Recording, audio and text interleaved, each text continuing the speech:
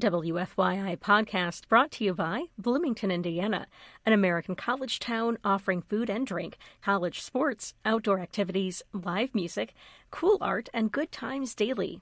Everyone is welcome in Bloomington. More information at visitbloomington.com.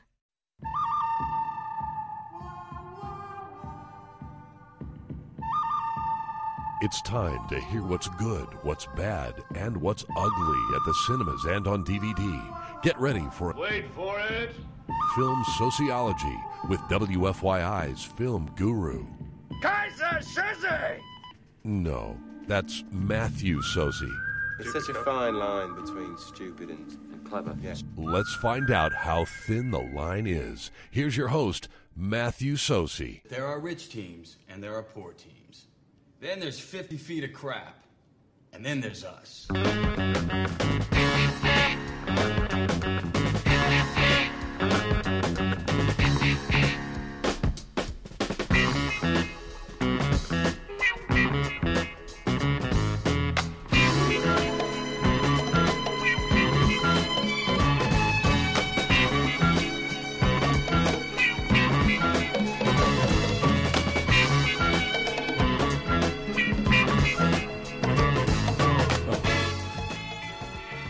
This is not Matthew Soze. This is Richard Propes. I am filling in for Matt Soze. This is WFYI, HD to the Point, Film Sociology.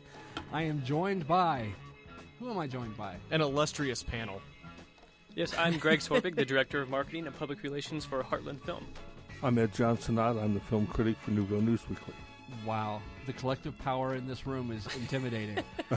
And a big shout-out to Matt Soze. It's a shame he couldn't be here, and but I'm so thrilled that he's made the cast of the new Star Wars movie, and just the idea that they're filming this early is really something. I really never would have pegged him for Yoda, though. I think it's Yoda's son, actually. So congratulations, Matt. Enjoy the view.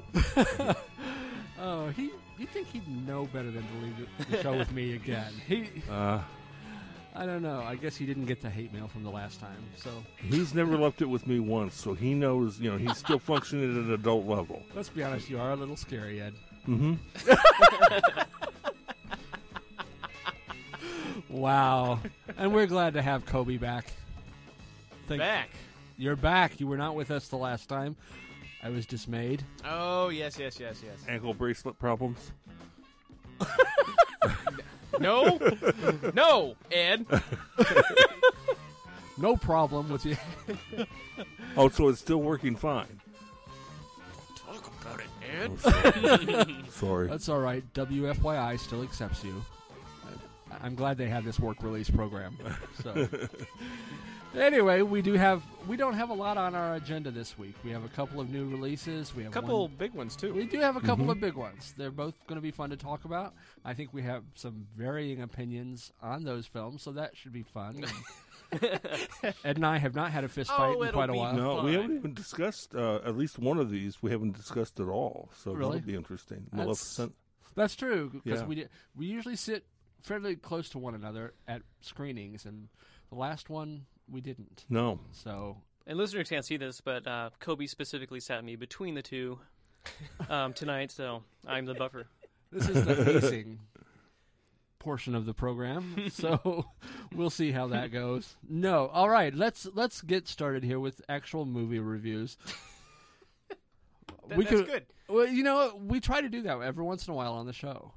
I think we could actually just ramble for the whole hour, and it would be reasonably entertaining. We'll hit some sports talk, hit some food talk, and then we'll talk about some movies. That's usually how it pans out in the first 5 minutes. But all right. with Matt gone, we'll actually talk about movies today. Oh, what a concept. We should be talking about Shakespeare because he is performing this weekend. Richmond Shakespeare? Yeah. Richmond Shakespeare. Shakespeare is performing this weekend? Shakespeare is performing this weekend. Holy moly. Matthew Shakespeare. I think he's like a distant relative. And what play is he in? Actually, go ahead, Rich. I don't have a clue. This is Good worse plug. than that time. This is almost like that time when Gina didn't know about it's his production of It's a Wonderful Life, and she got on and she read the flyer on air. No, the Richmond Shakespeare Festival is next weekend that he and Lynn are heading up, June 6th through, I believe it's the 13th. Cool. And what play is he doing? Much Ado About Nothing and... Oh, that's right. I want to say Hamlet, but I'm not sure. And visit richmondshakes.com for... Richmond Shakes? Richmond Shakes. That's cute. Is that like Alabama Shakes? No, that is nothing at all like the Alabama. Wow. I'm on it. I'm looking. Are you on it? You're looking it up? richmondshakespearefestival.org. There you go. Cool. June 6th through the 15th, actually. My apologies. Wow. It was the 13th, June 6th through the 15th. So if you don't have any plans already for next weekend, and that's okay. And you really want to go to Richmond. So let's face it, it's kind of the bathroom of Indiana. Oh, my God. Whoa. They're don't worry, they can't pick up this show. I'll have you know, though, that the White Castles in Richmond have fish nibblers all year round. Not just for Lent. Whoa.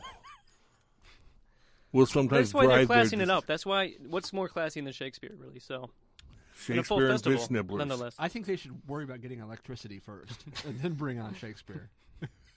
Oh, while on the subject You know what? of... Matt does talk about how he goes to Ohio sometimes to watch football games.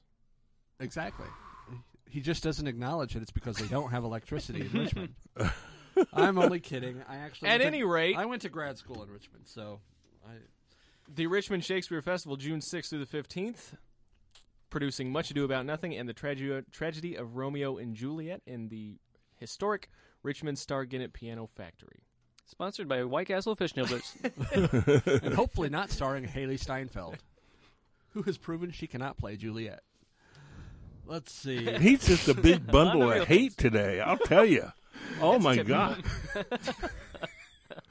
This is my other persona, Greg, by the way. You usually see my nice guy side. I like the side. Yeah. Say you get me on the radio, and I become an entirely different person. So microphones are dangerous with me. All right, let's start off with a what should be a popular... I'd say I'm going to be interested to see what actually ends up number one this week. Mm-hmm. I mean, is it going to be Disney, or is it going to be a simply awful Seth MacFarlane film? It's going to be Disney. I put my money Maleficent as well. Because it's a truly moving picture. That's right. All right. Do we have a trailer for Maleficent? Oh, yes, we do. Let's have a listen.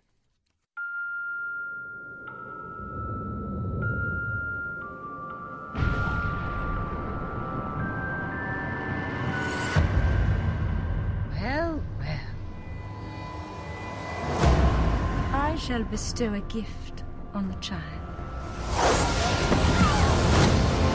Before the sun sets on her 16th birthday, she will fall into a sleep like death.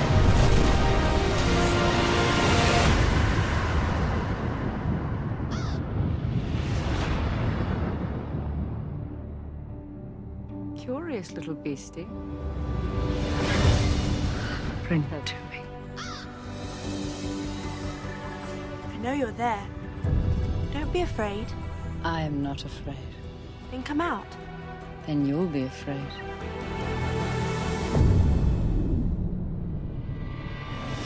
All the other fairies fly. Why don't you? I had wings once. They were strong, but they were stolen from me. There is evil in this world. Hatred and revenge.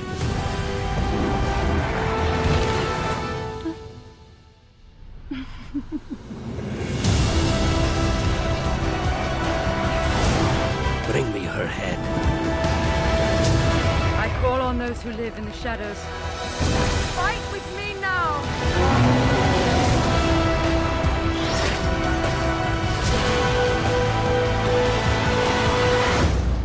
Is it true?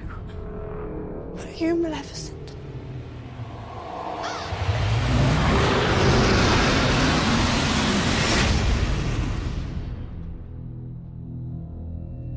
All right, if you didn't guess, that was Disney's Maleficent, which, I don't know, I think we have varying opinions here. It did receive the Truly Moving Picture Award. Yeah, so Heartland Film would give an award called a Truly Moving Picture Award to studio-released films that are entertaining films but do more than just entertain. So, we screened the film, and we ended up giving the award. It was a close vote, but we really liked Angelina Jolie's character, her portrayal of Maleficent.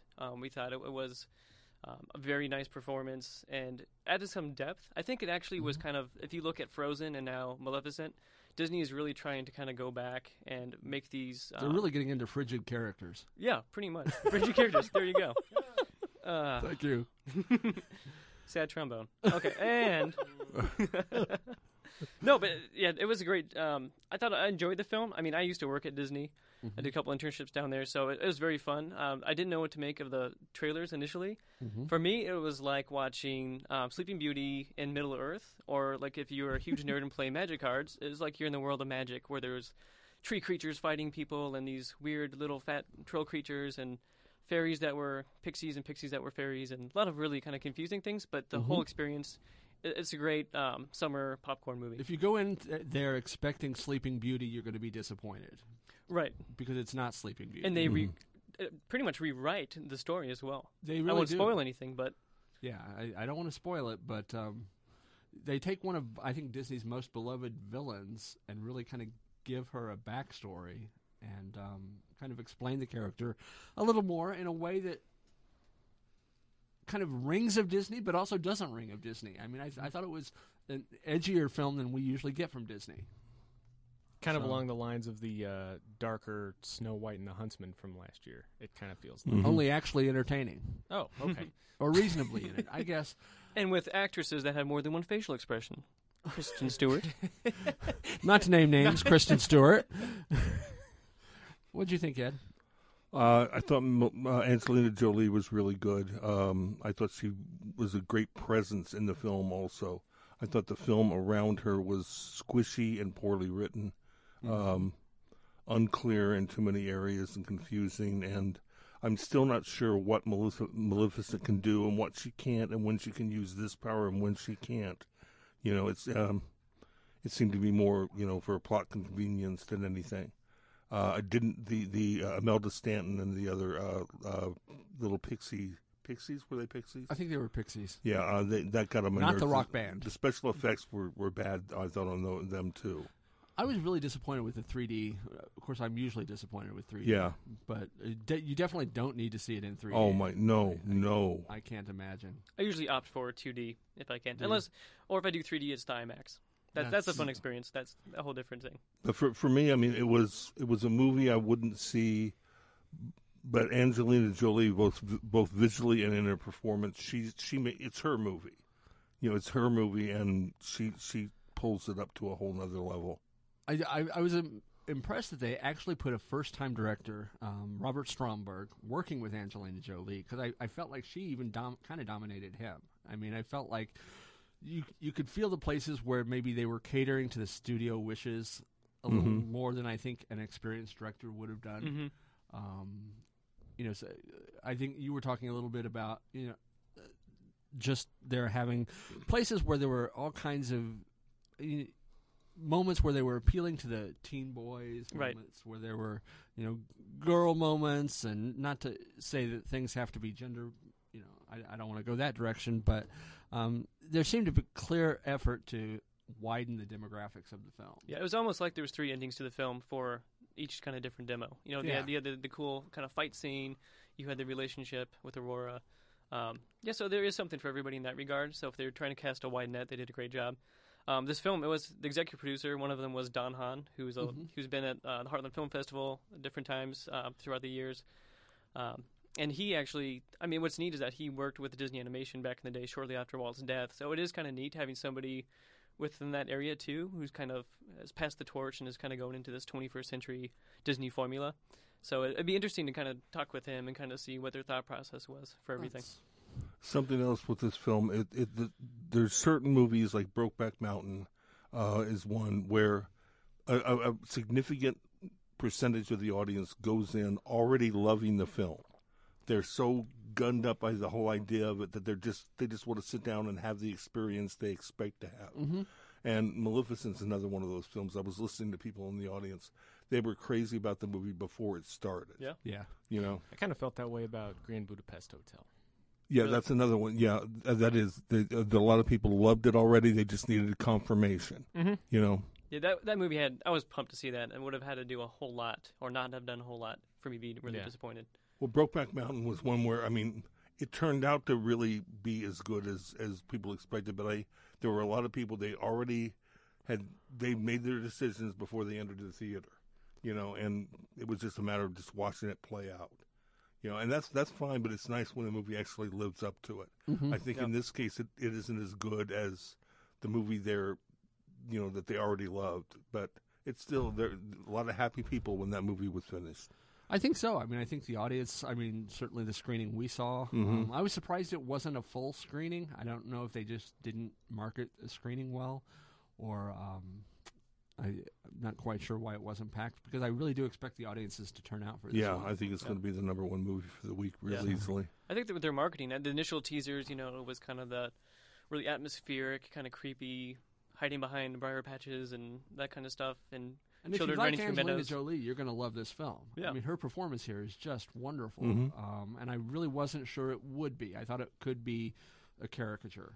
I thought, because there are moments where she does the pose, but it fits. It works. Mm-hmm.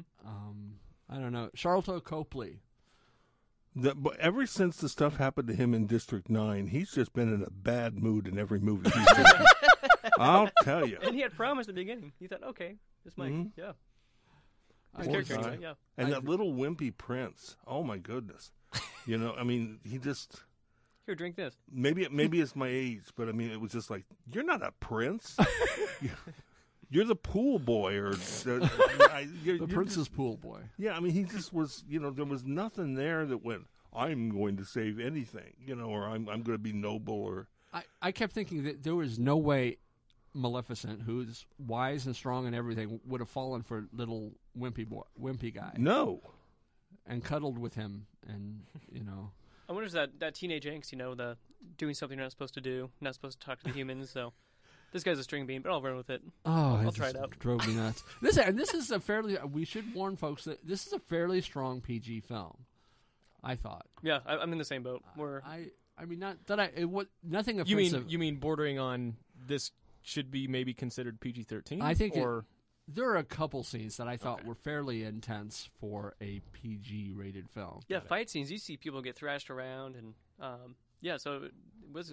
I don't think it was that crazy, but there are some more kind of dark or. And fortunately, the special effects were muddled enough that you really didn't see much. Yeah. But Let's just talk about the elephant in the room, the fairies, or they call them the pixies, but in the original movie they had the three kind of comedic fairies that help watch over Princess Aurora. They have these creepy kind of CG faces. Well, I liked a lot of the special effects, but the faces were a little off, and they didn't have the same kind of personalities. So that people are going into the film wondering if it's exactly like the animated film. It follows the same storyline in Maleficent and stuff in terms of the look, but a lot of the stuff is different, including these three kind of annoying, I'll be honest, kind of pixie characters that. Yeah. I agree. Yeah, I just they didn't work for me. I was kind of grateful when they kind of made a transition in the film. Again, I don't want to give anything away, but it made them more realistic to look at. Mm-hmm. That's what I would say. And they failed miserably at their job. The whole thing is to watch over Aurora for 16 years in secrecy. I'm amazed. First she day survived. on the job in the cottage. Maleficent's checking things out. So that was kind of weird. So that's funny. I won't go any further, but the film also stars Elle Fanning, who yes. was in one of my favorite Heartland films, Phoebe in Wonderland. Yeah, and she was fine. I thought she was great, actually. Yeah. I like her a little more with every film. So if nothing else for her, I'm kind of hoping this does really well, because she seems to keep picking projects that don't do exactly very well. So. I wonder what Dakota's doing now. I think she's going into directing, if I read an article correctly, I think, just yesterday. Really? I saw the headline and didn't read the article itself, but I think she might jump to directing, yeah. That would be cool. We need more women filmmakers. Hopefully ones that will make decent films, unlike our DVD release for this week that we'll talk about shortly. So, stay tuned for negativity coming up in just a few minutes. Sorry, I've been nice for too long here. More hate up next. No, but overall, I think it was just the redemptive quality and the depth of the character Maleficent that really put the truly moving picture award jury over the edge. So I think that was kind of the saving grace of the film, and I think people who were going into it and maybe go with their kids and or just thinking, hey, I'm tagging along. What am I going to see here? Might be surprised. I think so. It's a deep film. It's a great character. I'm with Ed in the sense that I thought it was a flawed film and certainly a flawed script. But I enjoyed it. I mean, I didn't regret seeing it. I didn't unlike either. the next film we're going to talk about. Which Now that was a good movie. we will go to. Yes. Oh, not gonna set it up or. Do you want me to set it up? Yeah. What do you want, Kobe? I want to keep you happy, Kobe. Seth MacFarlane made Family Guy. It's crass and ugly. He made a lot of clones of Family Guy that were crass and ugly. Young guys loved that stuff and made him a very, very rich man. Then he made a movie called Ted that has some really funny parts and a lot of boring parts. And he made more and more money. Seth wants to be a movie star very bad. And he used his clout and his money to make this movie, which sucks. And it doesn't suck because of the gross-out humor. I like gross-out humor. It's crummy gross-out humor. Is that our setup? Let's take a listen.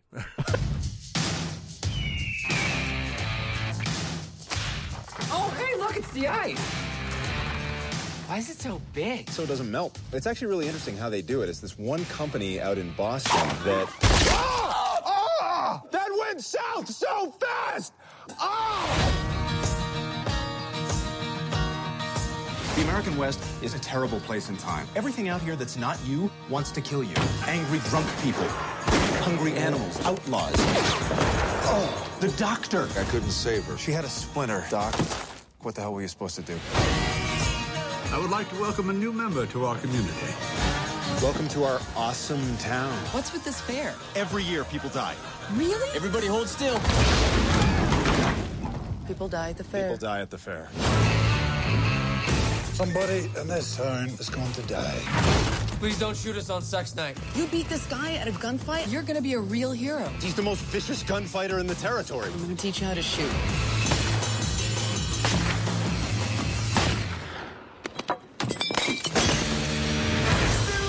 I gotta get a running start. Dude, you really shouldn't drink in horse. Aim up. Get ready. I'm about to shoot a full load at your can. Shut up. Oh, no, I didn't! You've never seen one? Yeah, I feel like I should have a piece of cake or something. All right, you ready? Yeah. I know you're here, Stark. Nakla, Henadza, Imeko. Hatena ashte. Mila Kunis. Dai George, neglect. Cha-cha, Tanjo. Ste, tasche, go ute.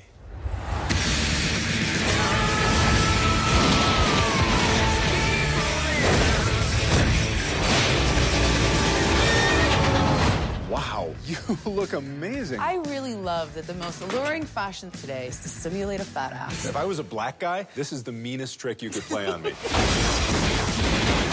A million ways to die in the West. Maybe the frontier's not so bad after all. Hey, it's a sweet young couple. Can I interest you folks in a miracle cure?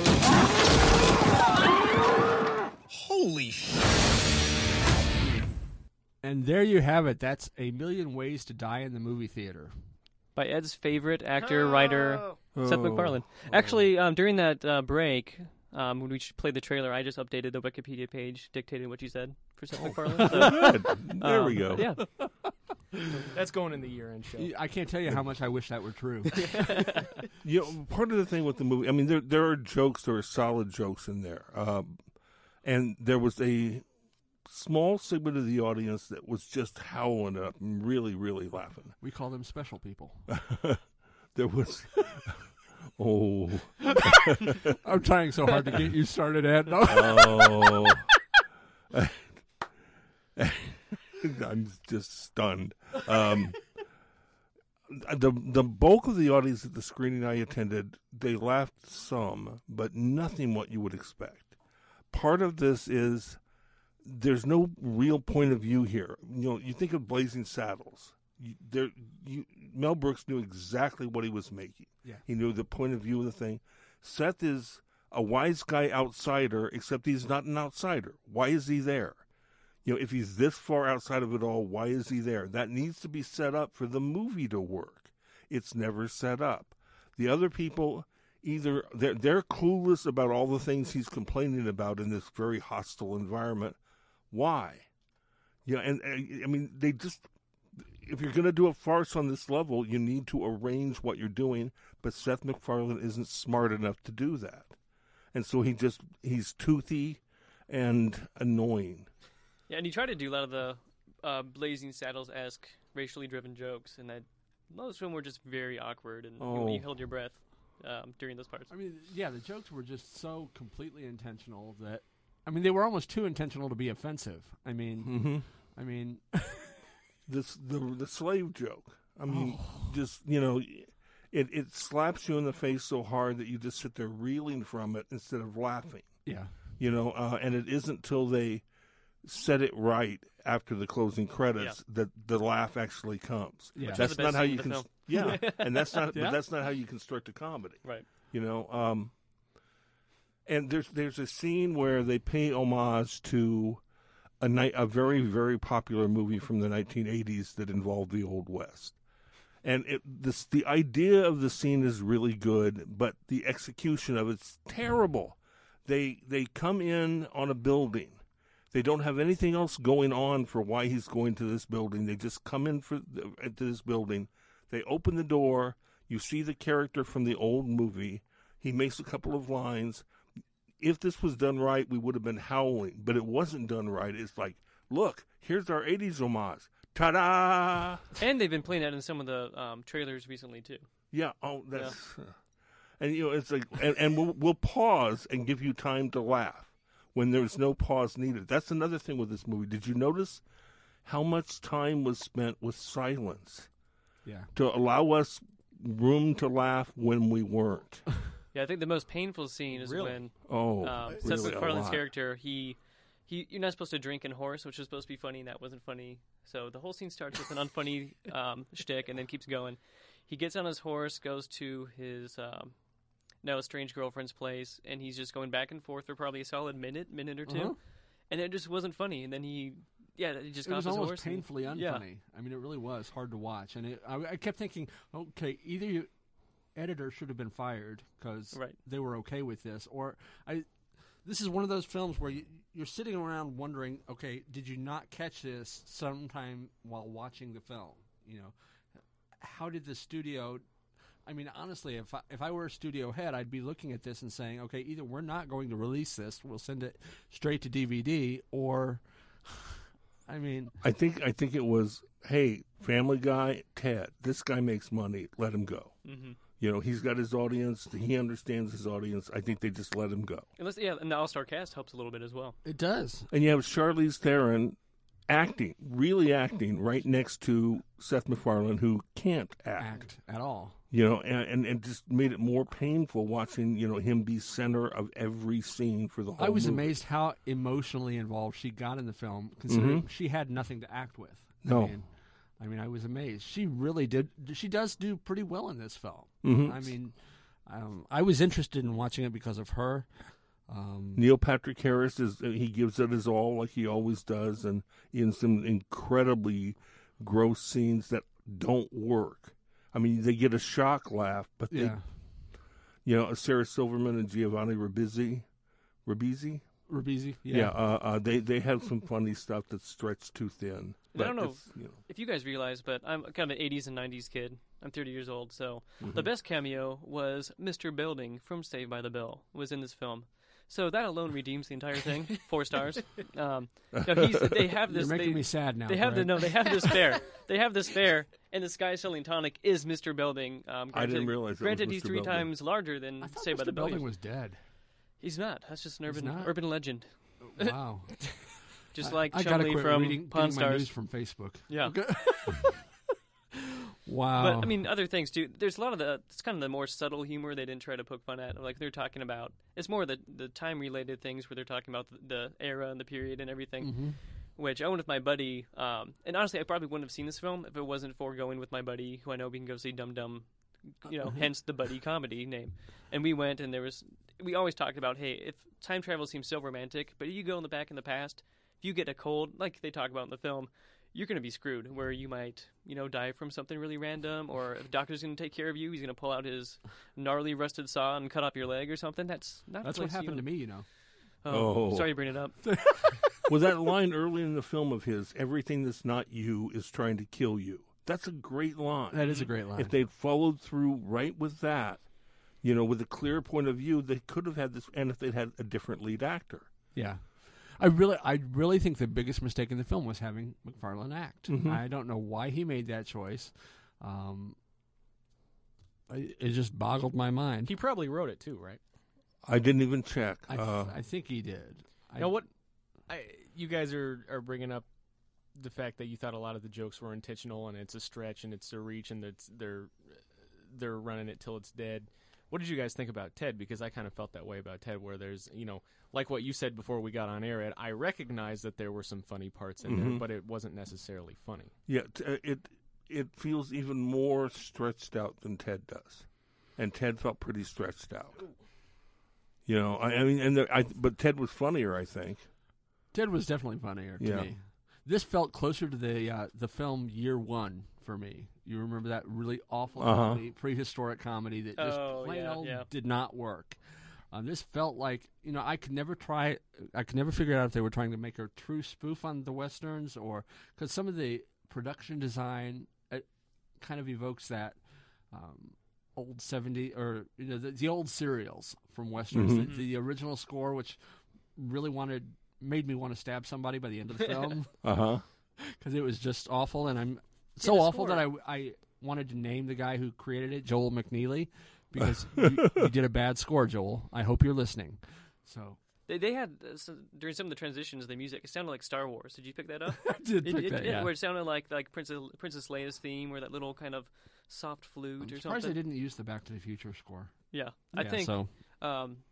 That's not a reference at all to the scene Ed was talking about earlier. No, I was very. We're giving you thinly veiled references, unlike the Red Band trailer, which gives you everything in the film. Yeah. So, but there are little things that hit me hard, like when he was talking to Neil Patrick Harris, who is this elite guy who owns this mustachery, and he's talking how he stole his girlfriend because he can never give them warm blankets and wrapped candies. For some reason that line hit me really hard. And that was just perfect. And the mustache song, the wrapped candy. Yeah. The mustache song was not written for the film. That's an existing song. So don't give. I know. I actually waited for the credits to see who had written it. Yeah, he doesn't. It really is a Sondheim song. Yeah, he doesn't. Yeah, don't give McFarlane credit for that song, because that kind of works. So we say, bottom line, if you're a Family Guy fan, if you're a Seth MacFarlane fan, you'll probably like this. It's pretty much the same thing, but with real people and Seth MacFarlane in the lead role. But probably going to be. If you like Seth MacFarlane in the lead role, it's time to get your medications adjusted. Yeah, and if you like Seth MacFarlane's kind of humor, just stay at home and watch Family Guy on TBS. They run it about 4 hours a night. Yeah.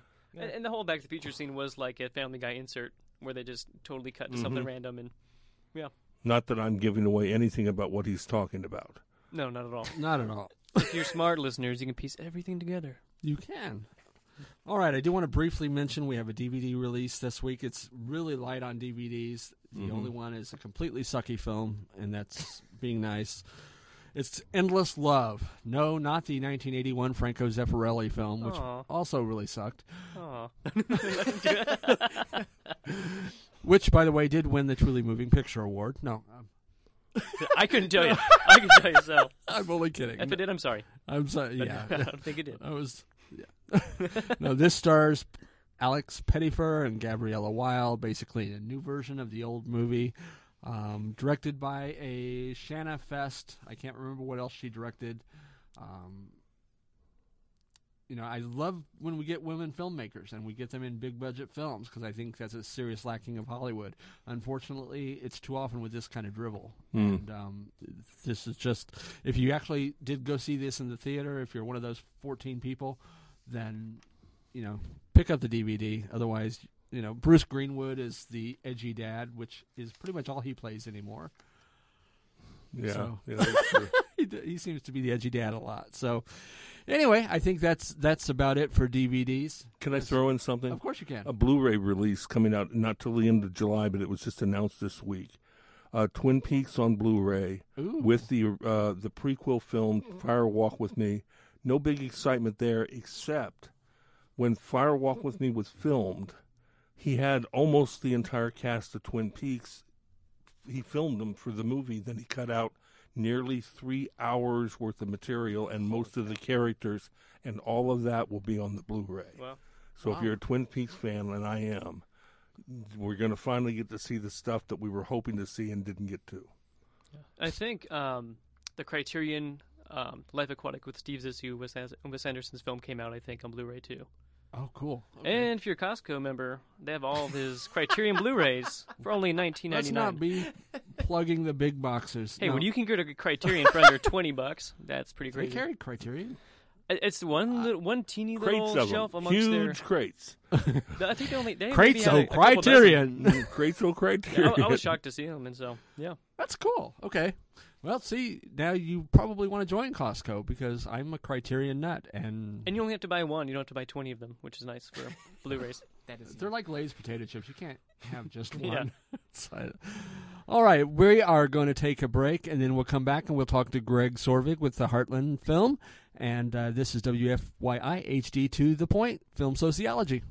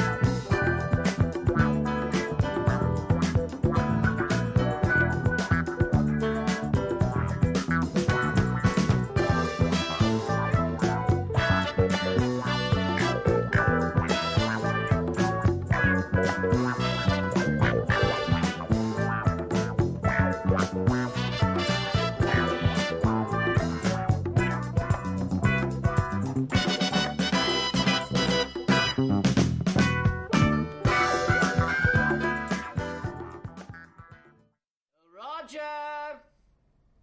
We're not alone. We got guests. You got what? Guests. Guests. Guests.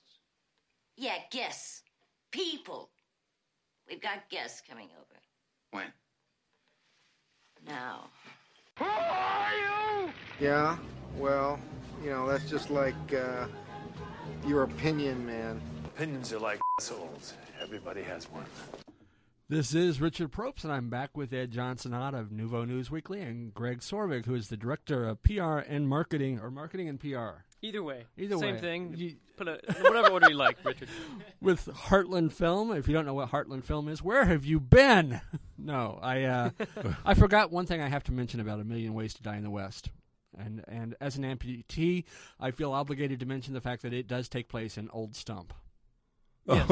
I saw your Facebook post. That was very good. So that was intentional, I think. I think so. Yeah. I kept waiting to see a stump. There really should be a rim shot sound effect on standby. See, yeah, I'll work on that for next time.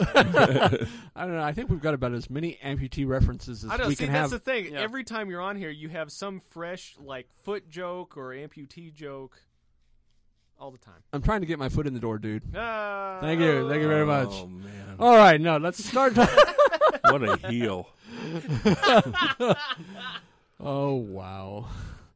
No, let's talk about Heartland Film. Let's get back to business and I toe the line. I will actually, I don't want to have Greg on the show and then forget to talk about Heartland. So.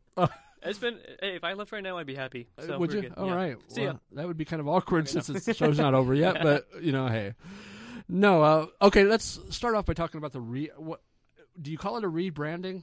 Yeah, I would call it a rebranding. So we're formerly known as Heartland Truly Moving Pictures. Before that, it was just Heartland Film Festival. We're a nonprofit arts organization. We've been here in Indianapolis for 23 years now, which is hard to believe. But so since you were 7. Yes. Where was I? I'm kind of traumatized by your age, Iowa, if you can't guess. Yeah, so it's been around since 1991.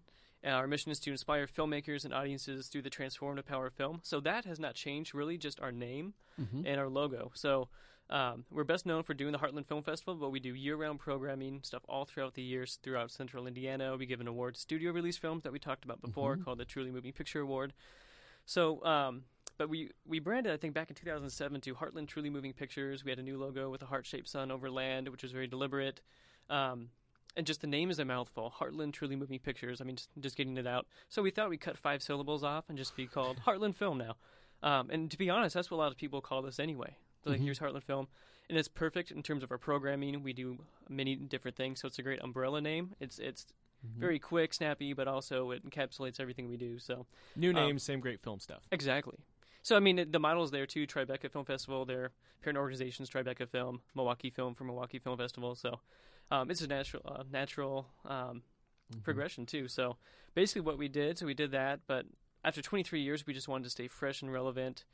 And I think it's one of those things, which actually today is the second to last day in the Nouveau Best of Indie voting. Right, Ed? Yes.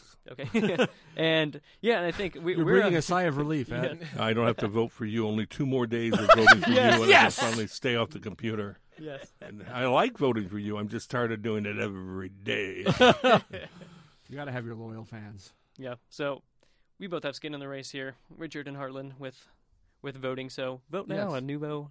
I did. Perfect. You're up for best local film festival. Yes, which we've never lost. So hopefully we don't really? lose. You've never lost? I don't believe so. Wow. I think we have the crown. So hopefully we'll keep the crown.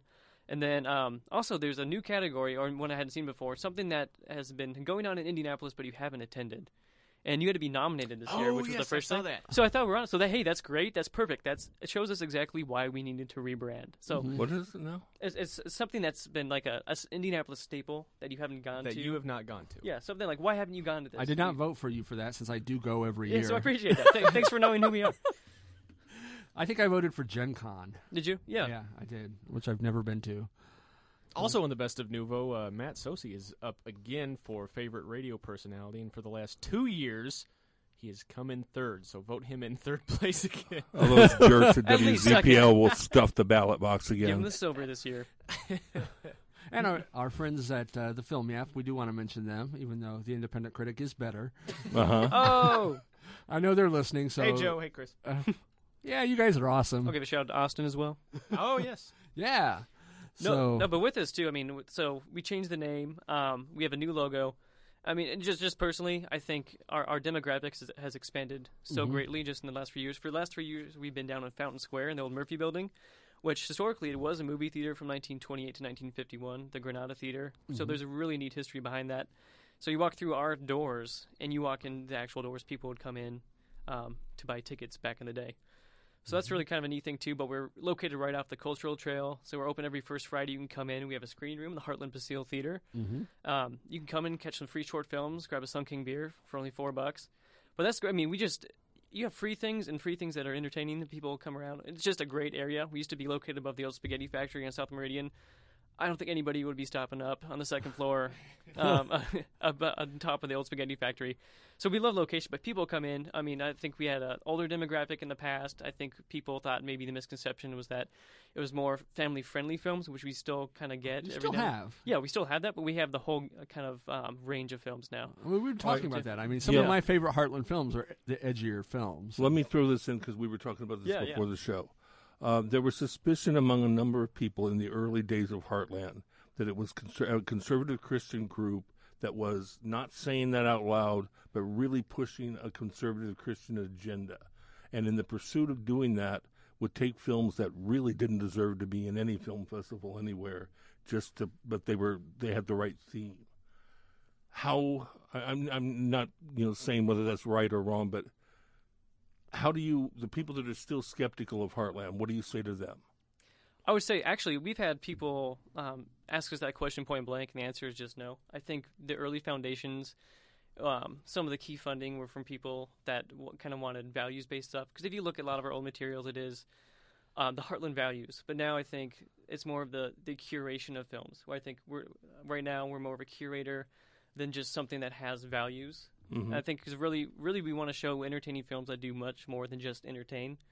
Back in the day, I wasn't here for that, but I could argue with that. I could say, hey, that maybe that's how it was. Mm-hmm. But I say probably since 2011, we became an Oscar qualifying festival. Yeah, this was long before that. Yeah. So exactly. So I think since then, I can only hear stories of the past, and I might, based on some of the old films, I might agree with you. I'll be honest. But yeah, since I've been here for 2 years, we've been really trying to catch up with that and try to kind of dispel those misconceptions and everything too.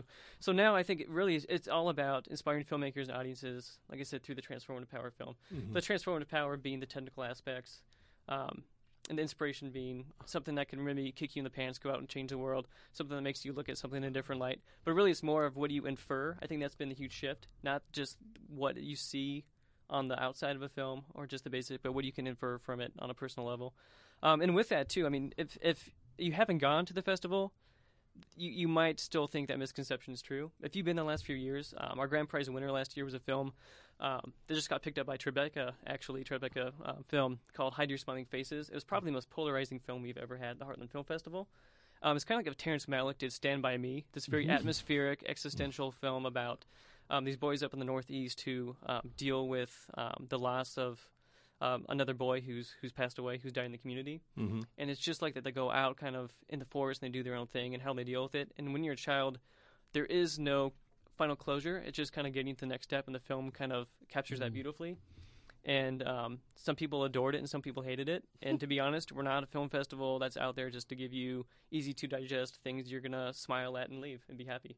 How has your audience changed over the years? Yeah, since Fountain Square, I think our demographic was primarily middle-aged Caucasian women. Now Fountain Square, and we love them. Yeah, definitely. We do. Definitely. We love them. Yeah, I mean, now that I'm in my 40s, I love them even more. Yeah. Oh. So basically, we love. That's the thing. We honestly, I don't think there's I love their husbands. A core group. There's not a core group I think you can kind of pinpoint to now. With summer, we're doing Summer Rewind and all these other things. But every first Friday in Fountain Square, we open up the doors and show short films. So we have, if you've ever been to Fountain Square, you know what I'm talking about. If you haven't, definitely check it out on a first Friday. Very eclectic mix of people. Are those the free screenings? Yeah, free screenings every first Friday. The Heartland Bastille Theater, we do every 15 minutes. You can catch a free short film or two. Totally free. See some other stuff. But there's artist galleries. There's a lot of other great stuff going on. Very neat. So so I think we've moved from specifically older demo to the tatted up 20, 30-year-old folks. We have families that come in, younger families too. I think it's just kind of cool. I think people may not realize, hey, we have this film community here in Indiana, and I think we've made big strides, especially in the last few years, to do that. And so, basically, if you're a tatted-up, middle-aged Caucasian woman, you're going to be thrilled right now. Oh, you're going to love it even more. Yeah. And our new logo is so awesome. It's a film reel with some tall grass in it. You probably want to get that tattoo on your body somewhere. Absolutely. We'll give you a free ticket. Why not? Get that Actually, tattoo. I've already got both nipples covered with this. Yeah. Oh, great. He's referring to stickers right now, not tattoos. Right? Or do you have tattoos? You never know. Ooh. Richard's walking around with Heartland pasties. My goodness. Perfect. I love Heartland. No, but I mean, last year too, just changing as an organization. I came in 2 years ago. We totally got rid of third-party marketing companies who told us who they thought we were, who fits with that old misconception, I think. So now that we're telling our own story, we do have this artistic side in terms of even submitting the films. Our call for entries ends today. But we actually promise that human beings will actually watch your movie at least 3 times through, where we've been to film festival summits. If it's a dude who doesn't like your movie after 5 minutes, you might not have a shot. So we have a jury process. Yeah, so we take artistic integrity very seriously, and hopefully that shows through the programming and now. About 2-3 years ago, Chris Lloyd and I were asked to talk to one of the Heartland juries, and it was basically how to gauge a film. Yeah, and it was really nice because there was a big room full of people that were intent on doing the very best job they could, and were listening real hard, to find out, how to properly assess a film. It was impressive, and it's hard. And Chris and I were great. Yeah, yes, they were. Yeah, critiquing a film is hard business, and I think that's hard because you want to appease folks. Where Indianapolis, I think we're considered the 27th, 28th film market, even though I think we're the 12th largest city. So there is a gap to be filled there, where there are people that are used to whatever's at the Cineplex. We have the Keystone Art Cinema, which is kind of an art cinema. They're playing Maleficent, they're playing great indies and stuff too. So it's kind of this hybrid.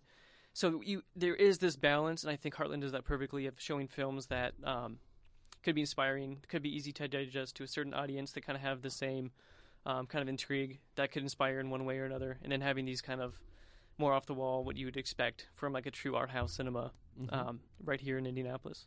So I think that's where the demo's grown. And last year we had a record-breaking year. We had a record-breaking number of submissions, over 24,000 attendees, which broke our 2010 record. Wow. So I think between telling our story the right way and having some amazing films, I think word of mouth is spreading. Why has there never been a Heartland horror film? You know what? We had our first zombie short last year. Did we? Yeah. Oh, I think it just... I didn't know that. I was on the shorts. Yeah, I think it just hit, some of the film sites a couple weeks ago. Oh. This cool zombie short. But to be honest, because that's the thing. I mean, how many inspiring horror movies have you seen, I guess? And I'm very inspired by the Texas Chainsaw Massacre series. Yes, inspired to get a chainsaw and do things. Yeah. I always go to Ace Hardware. That's not the inspiration we're looking for, Heartland. World War Z taught me it's important for a father to be willing to go all around the world and kill thousands and thousands of zombies to protect their family back in Detroit. That you did learn something there. That's I what did. you got out of that? Mm-hmm. Okay. My son was happy. I got a better Father's Day card than usual. I do want to give some time to a couple of events that you have coming up. First, I think the first one coming up is Bedford. Yeah, so basically, I'll just kind of, in case you haven't heard, our founder and president, Jeff Sparks, he retired after taking a sabbatical last year. So our previous COO, Stuart Lowry, who has been with Indy Parks and the Children's Museum, a lot of the great nonprofits, he has an acting background as well. He took over and became president around the new year, and he's really kind of taken us to the next level with pushing through the rebrand and a lot of new programming. So we kicked off the Heartland Film Roadshow back in 2011 with just 11 screenings, kind of taking these films out to the community. In 2012, we had over 15 screenings, and last year we had over 60. We have a staff of only 9 people, so the wear and tear, you can get really worked out. You're awful friendly for someone who stays busy. Yeah, I work a lot, but I love it. I took a pay cut to work for Heartland. I want to have it any other way. Cool. But basically, we have this new model where people want to have experiences. I think gone are the days. We still do them, and they're not as well attended as something bigger. Just had like a one-shot screening somewhere. But now that we have film series like the IMA, the JCC, something that people can expect. Love the one up at Center for the Performing Arts. Yeah, so we do another series with the Palladium and the Michael Feinstein Great American Songbook Initiative. So we're trying to diversify, do a lot of different things. That's specifically with the Truly Moving Picture Award winning musicals. But what we want to do, we wanted these experiences. Indie Film Fest has done a great job for the city with having like Fight Club at the Catacombs. We showed Hoosiers at the huge scoreboard at Bankers Life Fieldhouse. So it's these things that would have been fun. Yeah, that was a great fundraiser for us. And people, it's granted the sound system isn't really made for films in Bankers Life Fieldhouse. You can imagine the echo. Yeah. But it just made those squeaky basketball shoes even squeakier, which kind of made it pretty cool. But we want to do these kind of mini fest experiences where. It helps, too, with sponsorship. We are a nonprofit, so we've had some sponsors and grants that have been very excited about doing this model, where we want to give you a mini film festival experience throughout the year. So we're actually kicking off 2 next month. So the festival's not until October 16th through the 25th. But we're partnering. We're going to Bedford. People are like, why are you going to Bedford? Really neat story is that when you're a filmmaker at Heartland, we continue to support you in your film even long after the festival. And we have this great filmmaker named Andy Redwine, who is from Bedford. I believe her film was in the 2011 festival called Paradise Recovered. This narrative Great film. And it was her first film that really launched her career. She got distribution for the film. It's on Netflix now. So it won the Indiana Film Journalists Association Hoosier Award. Wow. Mm-hmm. So I mean that's a success story right there. And she's in Bedford, and I think they had a big, I can't remember what it's called, but basically they had this huge grant opportunity around the state to put this video together and show us, hey, we want to revitalize your city. And she kind of spearheaded that for Bedford, and they won this huge grant. So it's really neat too. But basically what we're doing is that we are showing 6 films over 2 days down in Bedford at the Bedford North Lawrence Performing Arts Center. Tickets are only $6 a pop, so definitely very affordable. And But it's only $4 if you're a Heartland member. Yeah, that's right. And it's not too late to join. Yeah, go to heartlandfilm.org, all new website. Become a member. And it's tax deductible, but you get to support Heartland and you get some great perks. And while you're down there, go to Blue Spring Caverns. It's really cool. Wow. Underground river, a cave, and a big cavern. It's very nice. Cool. So the unique thing about this Bedford experience, that the thing about you go to a movie, and for me, people are texting and talking. It's like, I'm just going to watch this on VOD. I'm going to wait for it for half the time. The thing about the film festival experience is that you get to see these films with people who want to be there, that want to see these films you can't see anywhere else, maybe ever. Maybe they'll get distribution down the road. And you get to meet the filmmakers who make the film and find out why they did it. And it's just this really inspiring experience. So what we're doing, we're showing these films. We're going to have Medora, which was, I guess, the big winner at Indie Film Fest. We had at our festival about the small town Medora here in Indiana.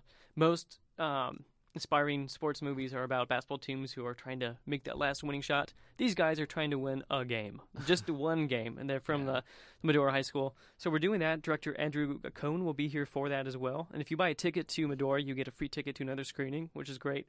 Ryan Suffren will be here. He's the director and producer of 2 short films called Right to Play and Running Blind. The unique thing about him, people think about independent filmmakers as guys who just make a film in the garage. This guy has great industry experience. He was the on-set assistant to Spielberg for 3 of his films. He's from Illinois, and he worked with Sam Mendes on Road to Perdition. And he dropped out of college, and he went out to L.A., and he made a career for himself. So a lot of people you meet at Heartland are people who, they might be in industry, but they really want to do something artistic and something outside the box. And then beyond that, we have a great documentary called Finding Hollywood, about the film industry in Rwanda and how they're kind of healing from the genocide, making films there. So director Leo Warshawski will be here, and post-supervisor Todd Soliday as well. And I think 10 o'clock, and this is June 13th and 14th, by the way, down in Bedford. The filmmakers will be there. It'll be a lot of fun. I think there's going to be a filmmaker panel at 10 a.m. on Saturday as well. And then after that, our big marquee event is the Heartland Film Festival Summer Rewind, a Fountain Square Mini Fest. So June 26th through 28th, we have 17 film screenings over 3 days. Like I said before, we're an Oscar-qualifying film festival, so it's going to open up on Thursday night, the 26th, with our Oscar-nominated and winning short films, followed by an after-party at the Hi-Fi. Do 317 Lounge has rebranded as well to the Hi-Fi, and they're just 2 doors down, so we're going to have a party there. That's going to be a $40 ticket or $34 if you're a member. Every other screening is $7. But we have some great filmmakers who are coming back as well for this. A lot of great films, including some filmmakers who won big last year but just couldn't make the festival. So Hide Your Smiling Faces, the grand prize winner from last year. That one, Daniel Patrick Carbone, the director, will be here. Another great film, This Is Where We Live, just had one of its premieres down in Texas this week. Mark Menchaca, spoiler alert, ladies, he looks like a young, hot Chuck Norris, which they actually make a joke in the film about. So if you want to, So definitely come check it out. We're going to show all these different films. You get to meet the filmmakers who made them in Fountain Square. Our office is in Fountain Square. We love it. You get to come down there. The Heartland Basile Theater right in our office. You get to check that out. The Wheeler Arts Community. More information. Check out heartlandfilm.org. You can learn all about us. All the good stuff. stuff. You have the listings of the first Friday screenings there also? Yeah, if you go, so basically, we used to do a poor job of showing what we have coming up. So heartlandfilm.org, go to the roadshow page. It's a great website. I looked at it. It's revamped nicely. Should people vote for it, Richard? Pardon me? Should people vote for that website? I don't think it's nominated. It's not nominated. Maybe they could write it in, Richard. Website. So I didn't have to be... Wow, Ed. And just to show you, too, like, for Heartland, we have different shorts that we play as well. People always forget about the short film. So just to kind of show where we're at in terms of the demos, we have one program called One Size Fits All Shorts for maybe the folks who like kind of the older Heartland stuff. And These Ain't Your Grandma Shorts for the folks who like a little harder edge on stuff. So definitely come check it out. Heartlandfilm.org, Summer Rewind. It right. is sponsored, let me get this in. Yes. Made possible by the Margot L. and Robert S. Eccles Fund, a fund of Central Indiana Community Foundation. And Bedford is sponsored by Duke Energy, so thank you very much. Awesome. I appreciate both of you being with me. I'm sponsored by Costco. And Fish Nibblers at White Castle. Yes. That's a beautiful thing. This has been Ed Johnson-Ott from Nouveau News Weekly, Greg Sorvik, the Director of PR and Marketing and PR from Heartland Film. Thank you very much. And Richard Probst from TheIndependentCritic.com. Vote for him. Thank you very much. Have a great week. Matthew will be back next week. Thanks, Kobe. Thank you, Ed. This has been Film Sociology, a film talk show on WFYI HD to the Point and WFYI.org. We gone. Good night, Fort Myers. Good night, California.